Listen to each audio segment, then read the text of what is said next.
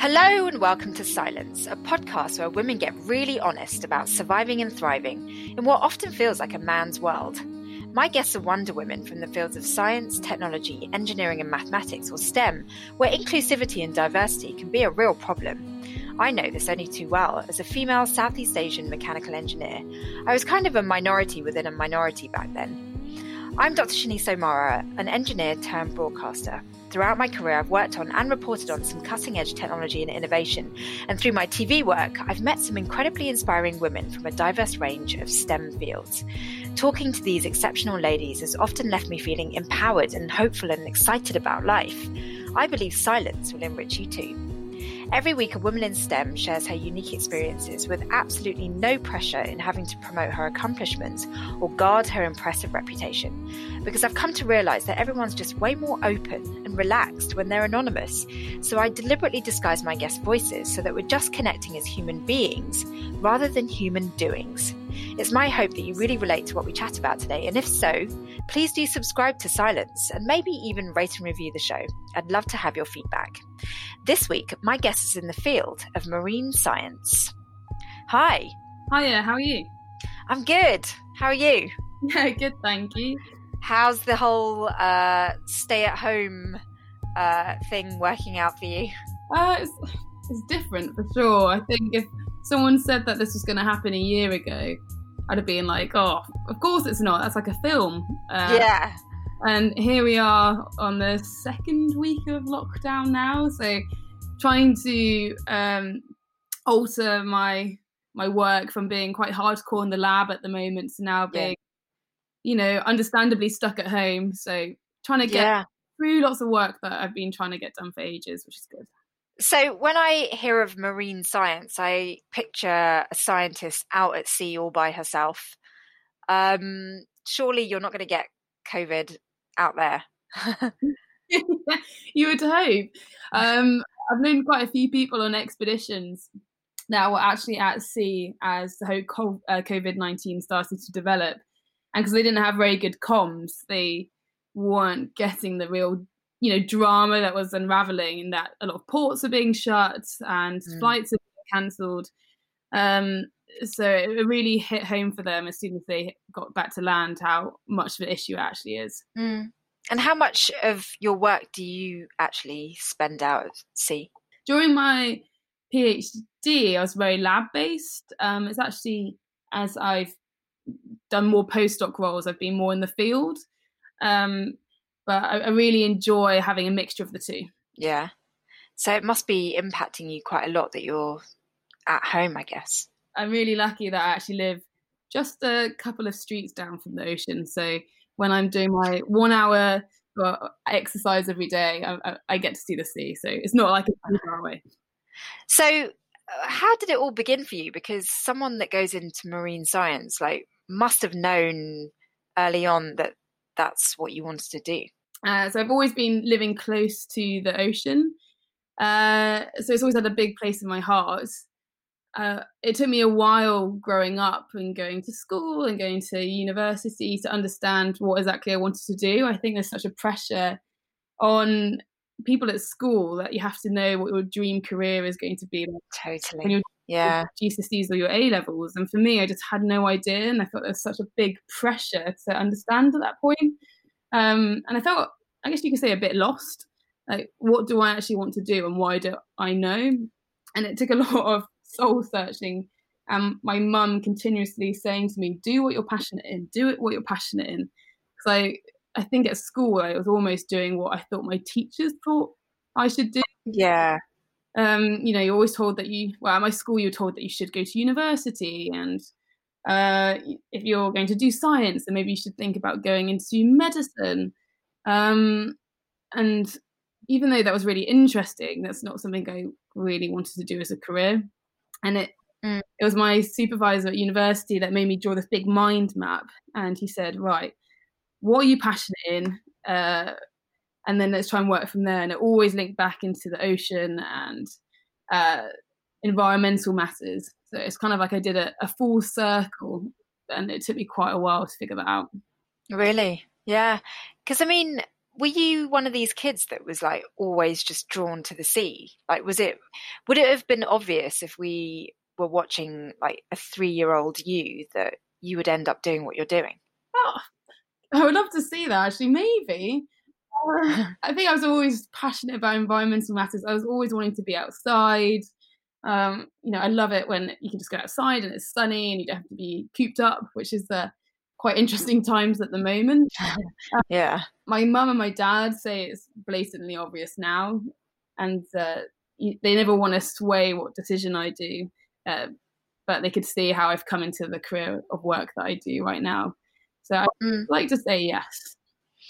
So, with someone that grew up by the sea and clearly had an interest, like, why did you decide to go in a science direction? I mean, you could have become a painter that painted the sea every day. So one thing that I knew at school was I loved research. I really enjoyed answering an unanswered question that potentially no one has ever answered before. And it's very much like detective work. So that is what really drew me to science, and the fact that, well, in any career you can make a change, but in science I could really see how I could put my footprint in there. And it was in the first year of my PhD that we had some quite significant research that made some legislation changes to a certain type of science that I'm in. And that really showed me that even from a small research piece, you can have such an impact in the world for the better and create so much discussion, and realize that you're a part of that puzzle piece to making that change. And that's exactly why I wanted to go into science. Wow, yeah. Gosh, it's so true. How good were you at science subjects? Because I think anyone that thinks about going into STEM feels like they've got to be amazing at maths and physics and, how did you feel about having to study the sciences?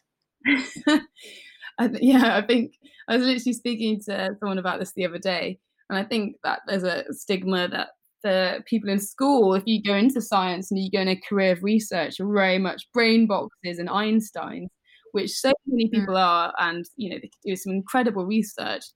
But even if you haven't done too well at school, and like me, you weren't exactly sure which direction you were going to go in, and you don't have to be a brain box in every subject. You can still do really well. I was, and still am, I don't get on with maths too well. My brain is just not wired to be a mathematician. Getting a B at GCSE for me was, a huge achievement, which I'm still proud of at that day. It takes me ages to just understand something. And I remember being in class and people would just have a concept and it would just click in their brain. But for me, it just seems to just take a little while longer, or I really have to sit down and think about it. But when is that the same with biology? Because biology for me is just like, almost double Dutch in a way. Yeah, so for biology, I'd have to put in half the effort that I would with maths. That's the stuff that seemed to click, especially learning about the different research in biology and, setting up experiments. But I guess that's what makes us all unique, that we thrive and we're better at some things, but there are subjects that we all find slightly more difficult. And for me, that was maths and physics. And why I ever decided to do a A-level in physics, I have no idea. I ended up getting an E. Oh, wow. Yeah. I mean, I did, I was more on the maths and physics side, and I just found biology and chemistry so difficult because it really required a lot of memory. Yeah. And, there are long terms and, I couldn't wrap my head around it. Whereas maths and physics just seem really like neat and logical. Yeah. And I think it shows how our brains are wired. For biology and chemistry, in my head, I could literally see how it's applicated into, real day scenarios. But in maths, and I know it is, but for my brain, I just struggled to see the patterns. I struggled to look at some algebra and think, okay, how the heck does that then equal this? It is sometimes in my line of work now, I have to get things double checked, and I've learned that actually it's not a negative. It might mean that I need to spend a few more days or a week just going over some stats or some maths that I've done. And I get friends or colleagues to check over the maths, so I'm completely confident in it. And originally I was probably, I guess embarrassed is a word that I'd use loosely, but I felt like doing a PhD and being a postdoc, I should be good at this. And it's not that I'm terrible, it's just that I need to have things double checked for my own self-reassurance. And it makes the work better because you have more eyes on it. So in a way, it's a strength. Yeah, I mean, sorry if this sounds kind of weird, but like it's almost comforting and reassuring to hear you admit that you're not great at maths. Because I mean, at the end of the day, you're a PhD, you know, doctor. And so, you know, it just, you don't necessarily have to be good at everything to get those kinds of qualifications. And it sounds like you really stuck to what you really love in order to be doing the career you're doing. Yeah, and I'm really passionate about it. I love the career I'm doing. There's some crazy times where you think you're definitely, you know, biting the bullet, doing some crazy hours. I remember being at work sometimes until like 3 o'clock in the morning, which now seems, you know, ridiculous, but you love the research and you want to be part of that research and get those papers out and see that change. But the more I speak to people in academia, in research, or just any walk of life, there's always something that they're not too confident in, whether that's maths or writing or statistics or public speaking. So the best thing is talking about it and building each other up to make them and yourself more confident. Yeah. And what is it like? What is your day job like? Do you lead a very lonesome existence, or is there a lot of collaboration? I guess it's changed. During my PhD, it's like you work on your own subjects. You're there to get your qualification, get papers out, see the research that you're doing. So I spent a lot of time in the lab alone. But now in postdoc life, it's really exciting because you're in more projects. You're collaborating with different institutions, different people with different skills, and merging them together to get the best out of something. I'm working with some scientists at the moment which are in a completely different research field to me, and we're working on some really exciting research which hasn't been done before. And we just saw a link, and we're writing some research at the moment, actually. And it's just really exciting to see how that came together, because it's something that I wouldn't have considered before. Right, because it's such a cross-pollination of subjects. Yeah, it's a really good way of putting it. When you see both of our research topics, you wouldn't... It's like, how did you put those together? Yeah, but then once we actually thought about it and we saw some of the results coming through, we're like, oh my goodness, this is obvious. How did we not think of this before? Gosh, I love it when things like that happen, where, you know, just two very different ways of thinking end up merging and like giving birth to something like brand new. Yeah, and that hopefully will lead to lots more discussion and opportunities in the future. So, like, I'm trying to figure out what your lifestyle's like, you know, like when people think of scientists and researchers, they often think of, you know, a total geek, stuck in a lab, no friends, a bit of a sad life. Like, is that you? How would I describe myself? Well, my friends would probably describe me as a chatterbox. I'm notoriously bad in the office for going up to people and distracting them from their work, probably to distract myself from work. You know, always on a coffee break. Probably a bit impulsive, loving to just jump into the moment of random things. I love being surrounded by people and friends. That's why at the moment it's quite difficult not being able to see anyone and being very separated. I like to definitely be an outsidey person. I'm part of the military reserves, so that's kind of given me a completely different aspects into two careers. So in one career, I'm a scientist, but on another career, I'm part of the military reserves. And it's nice to see how they can accumulate together for skill sets, but then also be completely different. And that really gives me two different walks of life. Mm. And in terms of the people you work with, like, is there an obvious gender divide? I'm actually incredibly lucky that in the place of work where I am at the moment, it's incredibly balanced, and we have a really good support system. We have some very inspirational female lecturers that are both have children, and they work very busy lifestyles and they make their career work, but their lives also come first. So it's definitely got a good system that we can look up to and see that it does work. Has that always been the case in your area of expertise? I'm just trying to think.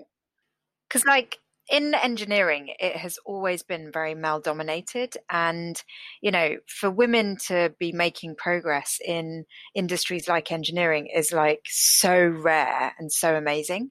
But I wonder if it's the same kind of situation in marine science. Yeah. When I think about it, a lot of the PhD students are female, where it's a very nice mix, it's very diverse, but then we're surrounded by mostly male professors in our office. So it seems that after PhD and after a few postdocs, when we were talking about this in a coffee break a few weeks ago, when you have a family, it becomes so hard to stay in research. Because the contracts are often so small, like a year or 2 years, so you're having to apply for the next thing. And it's often very competitive. We've noticed that there's less female senior researchers in our institution, but the ones that we do have are just very inspiring and show it does work. It can be difficult. It can be difficult for everyone, but it sometimes seems that you have to make some sacrifices. Yeah, gosh, it sounds so similar to other industries, because it sounds like it's always difficult to have it all, in the sense like women often want to become mothers, but also want to have careers because they're passionate about something. So first of all, I mean, I've got so many questions in that area for you. Like, first of all, is this something that you've considered for your own life? And do you think that this is an issue in your area of research? In terms of having a family in the future? Yeah, in terms of trying to have it all. Yeah. I have definitely considered in the future what I'll do. I would love to have a family, and just seeing how I can try and balance that with research. And I'm getting to the age now where a lot of friends in science are having children, or thinking about next steps, or even deciding where they're going to settle if their partner is in another career in another place. So I think it boils down to having a few frank discussions where you just speak openly, and I think everyone has the right to succeed and be supported. It doesn't. You need to make sure that the support system is there. Yeah. Yeah. Yeah, I mean, it sounds like your mum's pretty awesome if she was conveying that message of like, do what you love. Yeah, my mum was actually a scientist herself in her heyday. Oh, really? Yeah. Oh, wow. And she was going to carry on her career. Unfortunately, my brother became disabled when he was quite young. So that's something that she felt quite passionately about. She was more passionate about making sure that my brother and us had a strong support network growing up, especially with the difficulties that we face. So she gave up her career. Right. But always behind me saying, you make your career. This is your life. Don't tell anyone. Don't let anyone tell you what to do. You put your own way, and people will support that. Wow. What was her area of science? Microbiologist. Gosh. Huh. Do you think that's really influenced you, having a mother who's in STEM? Someone asked me this before as well, and I would say yes. Before, I probably didn't realise, but when I was younger, maybe about 5, my mum bought me this toy microscope from the Early Learning Centre, and I was just addicted to it. Oh. I'd go to the park and I would get different leaves and bugs, and it was probably like the magnification of just one or something, but it really just got me interested in how things work. And really growing up, the thing I always said was why. I was just like, why does this work? What's happening here? Why? And maybe that's what's led to me being a scientist, because it's a lot of asking why. What made you become so concerned about environmental issues? So I work in a certain area of environmental issues, which has been in the media quite a lot recently. And when I was younger, I never saw any of the impacts of it. But now, being older, towards 30, I see it all the time. It's so blaringly obvious. And rather than just see it happen, I just needed to be part of that solution making. I needed to be part of that change. And it just feels like it's my way of battling the issue, that I'm being able to be on the forefront, working with people in the community about how we can try and make this certain problem better. Gosh, I mean, that just sounds like such an amazing ambition. But how does that tie into other areas of being you? Like, how do you balance sort of wanting to fulfill your ambitions professionally with balancing all the other like personal side and stuff? I think is when you look kind of like in a bird's eye view, you can see which direction you want to go. And it's always just taking a pause and making sure that you're doing things for the right reasons. And everyone wants personal growth. Everyone wants to build themselves up in their career. But often take a rain check and just say, okay, am I doing this for the right reasons? Am I keeping to my truth of doing this for wanting to better the planet? What am I going to get out of this if I take this opportunity? If I go and do X, Y, Z, is that going to impact me, or is that going to impact my research? As I say, constant rain checks. And with my partner, we have lots of discussions, and he's kind of a very good mediator for helping to dissect what's going on in my brain. I just kind of speak freely and say, okay, what do you take from what I've just said? And he's really good. So I've learned that speaking openly and being honest has really helped me. Yeah, I definitely was struck by your honesty right off the bat when you were like, yeah, maths isn't my strong point. Because it sounds so empowering to hear someone own their shortcomings. Yeah, I used to hate public speaking as well. So it's taken me quite a long time to get through those hurdles. Maths took me a long time to just appreciate I don't have to do it by myself. I can ask for help. And it was almost asking for help was the hardest bit, because that was me admitting that I wasn't particularly strong at it, when you feel like you have to be. But you're completely right. You almost feel empowered by your shortcomings, because you realise that they're the parts that you need help with. But then it builds you up for the future. So I don't regret being bad at maths. If anything, it makes my research stronger, because I have other people looking at it, like I said before. Yeah, I mean, I must say, I've also come to those realizations recently where I'm just like, why am I constantly trying to prove that I'm good at everything? It's okay to not be good at everything. And the minute I sort of like allowed myself to not be good at everything, I relaxed. It was kind of like huge weights were lifted off my shoulders. Yeah, and we're surrounded by so many incredibly bright people that have achieved so much, constant success, and you feel that pressure that you need to, keep running and keep that success up yourself. But just taking a moment to sit down and be like, oh, it's okay, actually I can slow down here, and I'm not as good at that as that certain person, and that's okay. You have your own strengths. It definitely helped me slow down and realize that it's not a race. It's only a race if you make it a race. I mean, are there any other sort of major life lessons you've learned? Because that's a massive one. of like slow down, allow yourself to just be who you are with your own skills and talents. Like, looking back on your career, are there other things that you would do differently in order to excel? Yeah, I guess more understanding of self-care and realizing that sometimes working till stupid o'clock in the morning isn't going to make you more effective. If anything, you'll write some terrible work that you'll spend then hours trying to rectify. Yeah. Learning when to stop and learning that's okay, and stopping isn't a failure. You're allowed to take time for yourself. And also, if you hear something that you don't particularly agree with, or I've worked a lot with industry during my PhD, and I've had a really fantastic experience of that. But there's been a few moments where we've had a few difficult conversations, or they've said a few comments which I haven't particularly, taken favourably. And rather than just not snapping, or it's almost giving them what they want if you snap or you say a comment back, it's taking a breather, as my nana would say, have a sleep on it, and then reassessing it in the morning. And that's really helped me before as well.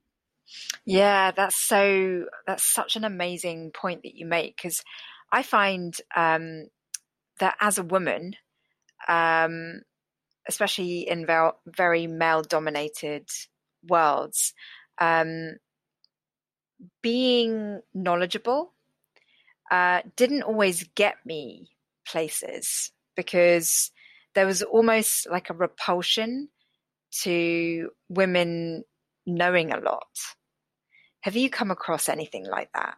I've been really lucky that I've been surrounded by some really supportive and just incredible male researchers and colleagues and engineers, technicians. So I've never had anything directly, but on the backhand, I've had a few comments, particularly from industry, when writing papers takes a lot of time, and you put your life and soul into it, your blood, sweat, and tears.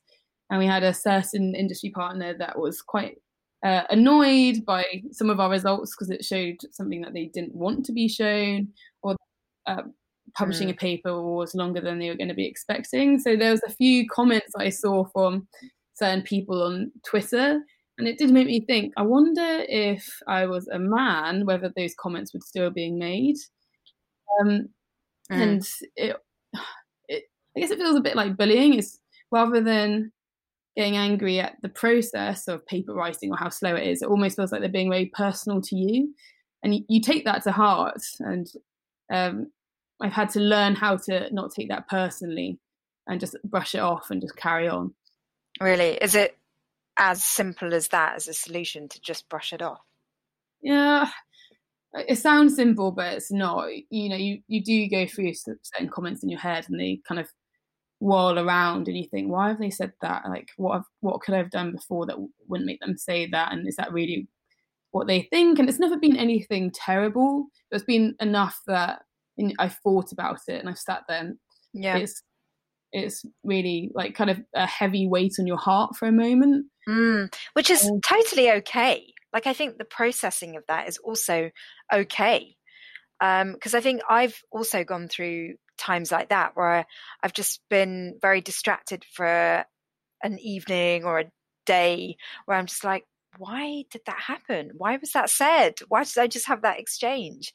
And then I've spent time sort of beating myself up, going, why am I worrying about what other people think? I should be a person that doesn't care about other people's opinions. And then, it just becomes this like over analysis, when actually I should just go, okay, Shinny, know who you are, what you believe in, and have confidence and faith in what you're coming up with. It's a self-acceptance thing. I can relate to that so much. And we'd be lying if we said that life was perfect all the time, with all of us being 100% happy at every moment. Yeah. And for the majority, I hope that we are all happy, but there'll definitely be moments where you need to just process something, and you need to just think about it, and just let it linger in your head so you can figure out why it was said or why there was a certain action, because it's kind of part of the healing process. Yeah, and like we live in a world where, with social media, we're always presenting our best angles. And actually, I find it really endearing when people just go, no, kind of struggling a little bit with something or just can't work something out. And you're like, yeah, me too, Yeah, I've noticed that people are speaking way more about it recently. I don't know if it's because I'm just more aware of it, but 10 years ago, I feel like speaking about mental health and how you were actually feeling was quite a taboo subject. But now in the office, if one of us is struggling or a friend, we'll go and have a coffee catch up or we'll speak over the phone. We can just be honest and we can talk about how we're actually feeling. And then it's kind of like I guess what you could say, a therapy session with your friends, because you're laying your cards on the table, you're saying what's wrong, you're having someone listen to you. And even if they have no advice, just saying it out loud really helps. So speaking about mental health is a really powerful tool. Yeah, and I feel like we are moving to a time where we can just be honest about like our internal struggles, because I think we all have them. Yeah. Whereas we used to be in a time where like everything had to be shiny on the surface and we just didn't go deeper than that. And I feel like this whole COVID-19 time that we're in is really bringing out that side of society where,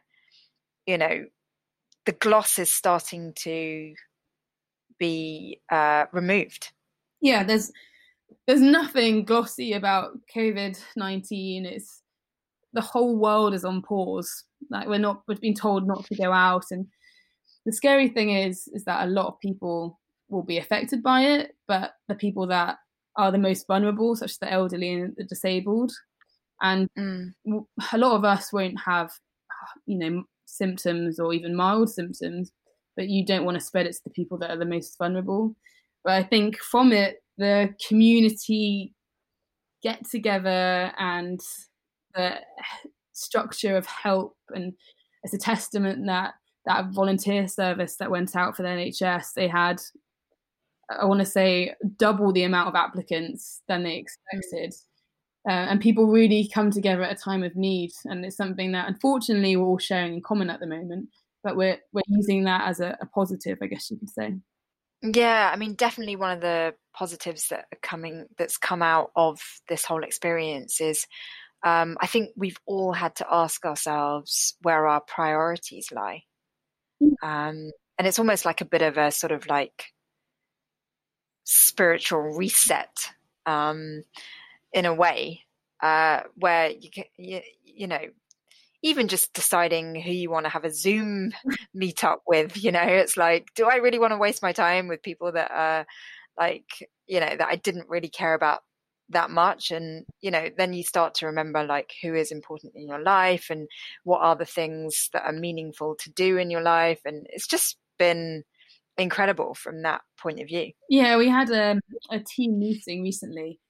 A few members of our team were just honest and saying, okay, I haven't achieved what I thought I was going to achieve this week. I've really struggled with the outbreak and just trying to process it myself, and I've prioritized my family and making sure that they're safe. Wow. Even my boss, who's notoriously known as, very hardworking, seems to constantly be doing something linked to work. He took some time off to make sure that his parents were okay. So it just humanizes everyone. Yeah, it definitely humanizes everyone, and we realize we're all human, and just break down what is important to us. And work is important, and we do it because we're passionate about it. But friends, family, community is equally just as important. Yeah, I mean, my parents were on the like extremely vulnerable list, kind of critical list, and even though there's social distance, and I can't give them a hug and stuff like that, we have never as a family been so close. I've got two sisters that are living in different countries, one's actually in Hong Kong, and she's gone through so many months of like, okay, I can't move because we're all on lockdown. Okay, we can move, so we're going to go back to the UK. Oh no, we can't because the UK is on lockdown. It's just been like such a crazy time, but as a family, we've never been closer. Yeah, I can relate to that as well. I'm video calling my family a lot more and chatting to them, and sometimes my dad and my mum are notorious for ringing all the time and often ring.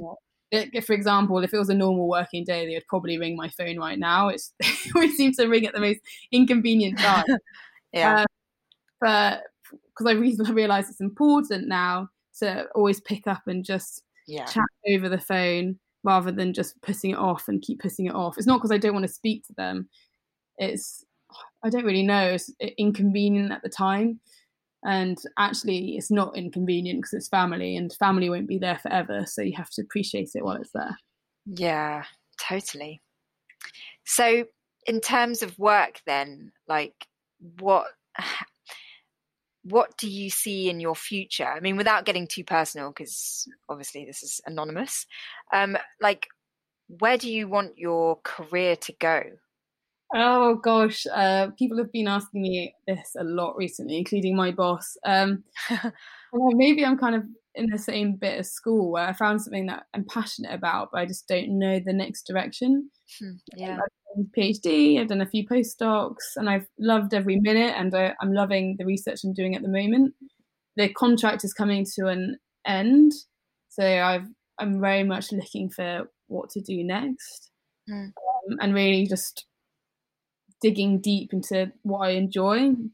So it's given me some time to think actually during this whole coronavirus crisis about what I enjoy. And I do enjoy research, I enjoy outreach, I enjoy the field work. So I'm going to look to carrying on what I'm doing at the moment. And then I really need to have an honest conversation with myself, whether in 10 years I want to be in academia. So I'll go down a more outreach route or an industry route or a charity route. But at the moment, I'll be honest, I have no idea. Tomorrow it could be something completely different. Gosh, I must say that, it's reassuring to hear someone who's so accomplished say, I don't know. Like I need to review it and see which direction my career is going to go in, because I think, when you are at school, it's almost like you have to map out your entire life at that age.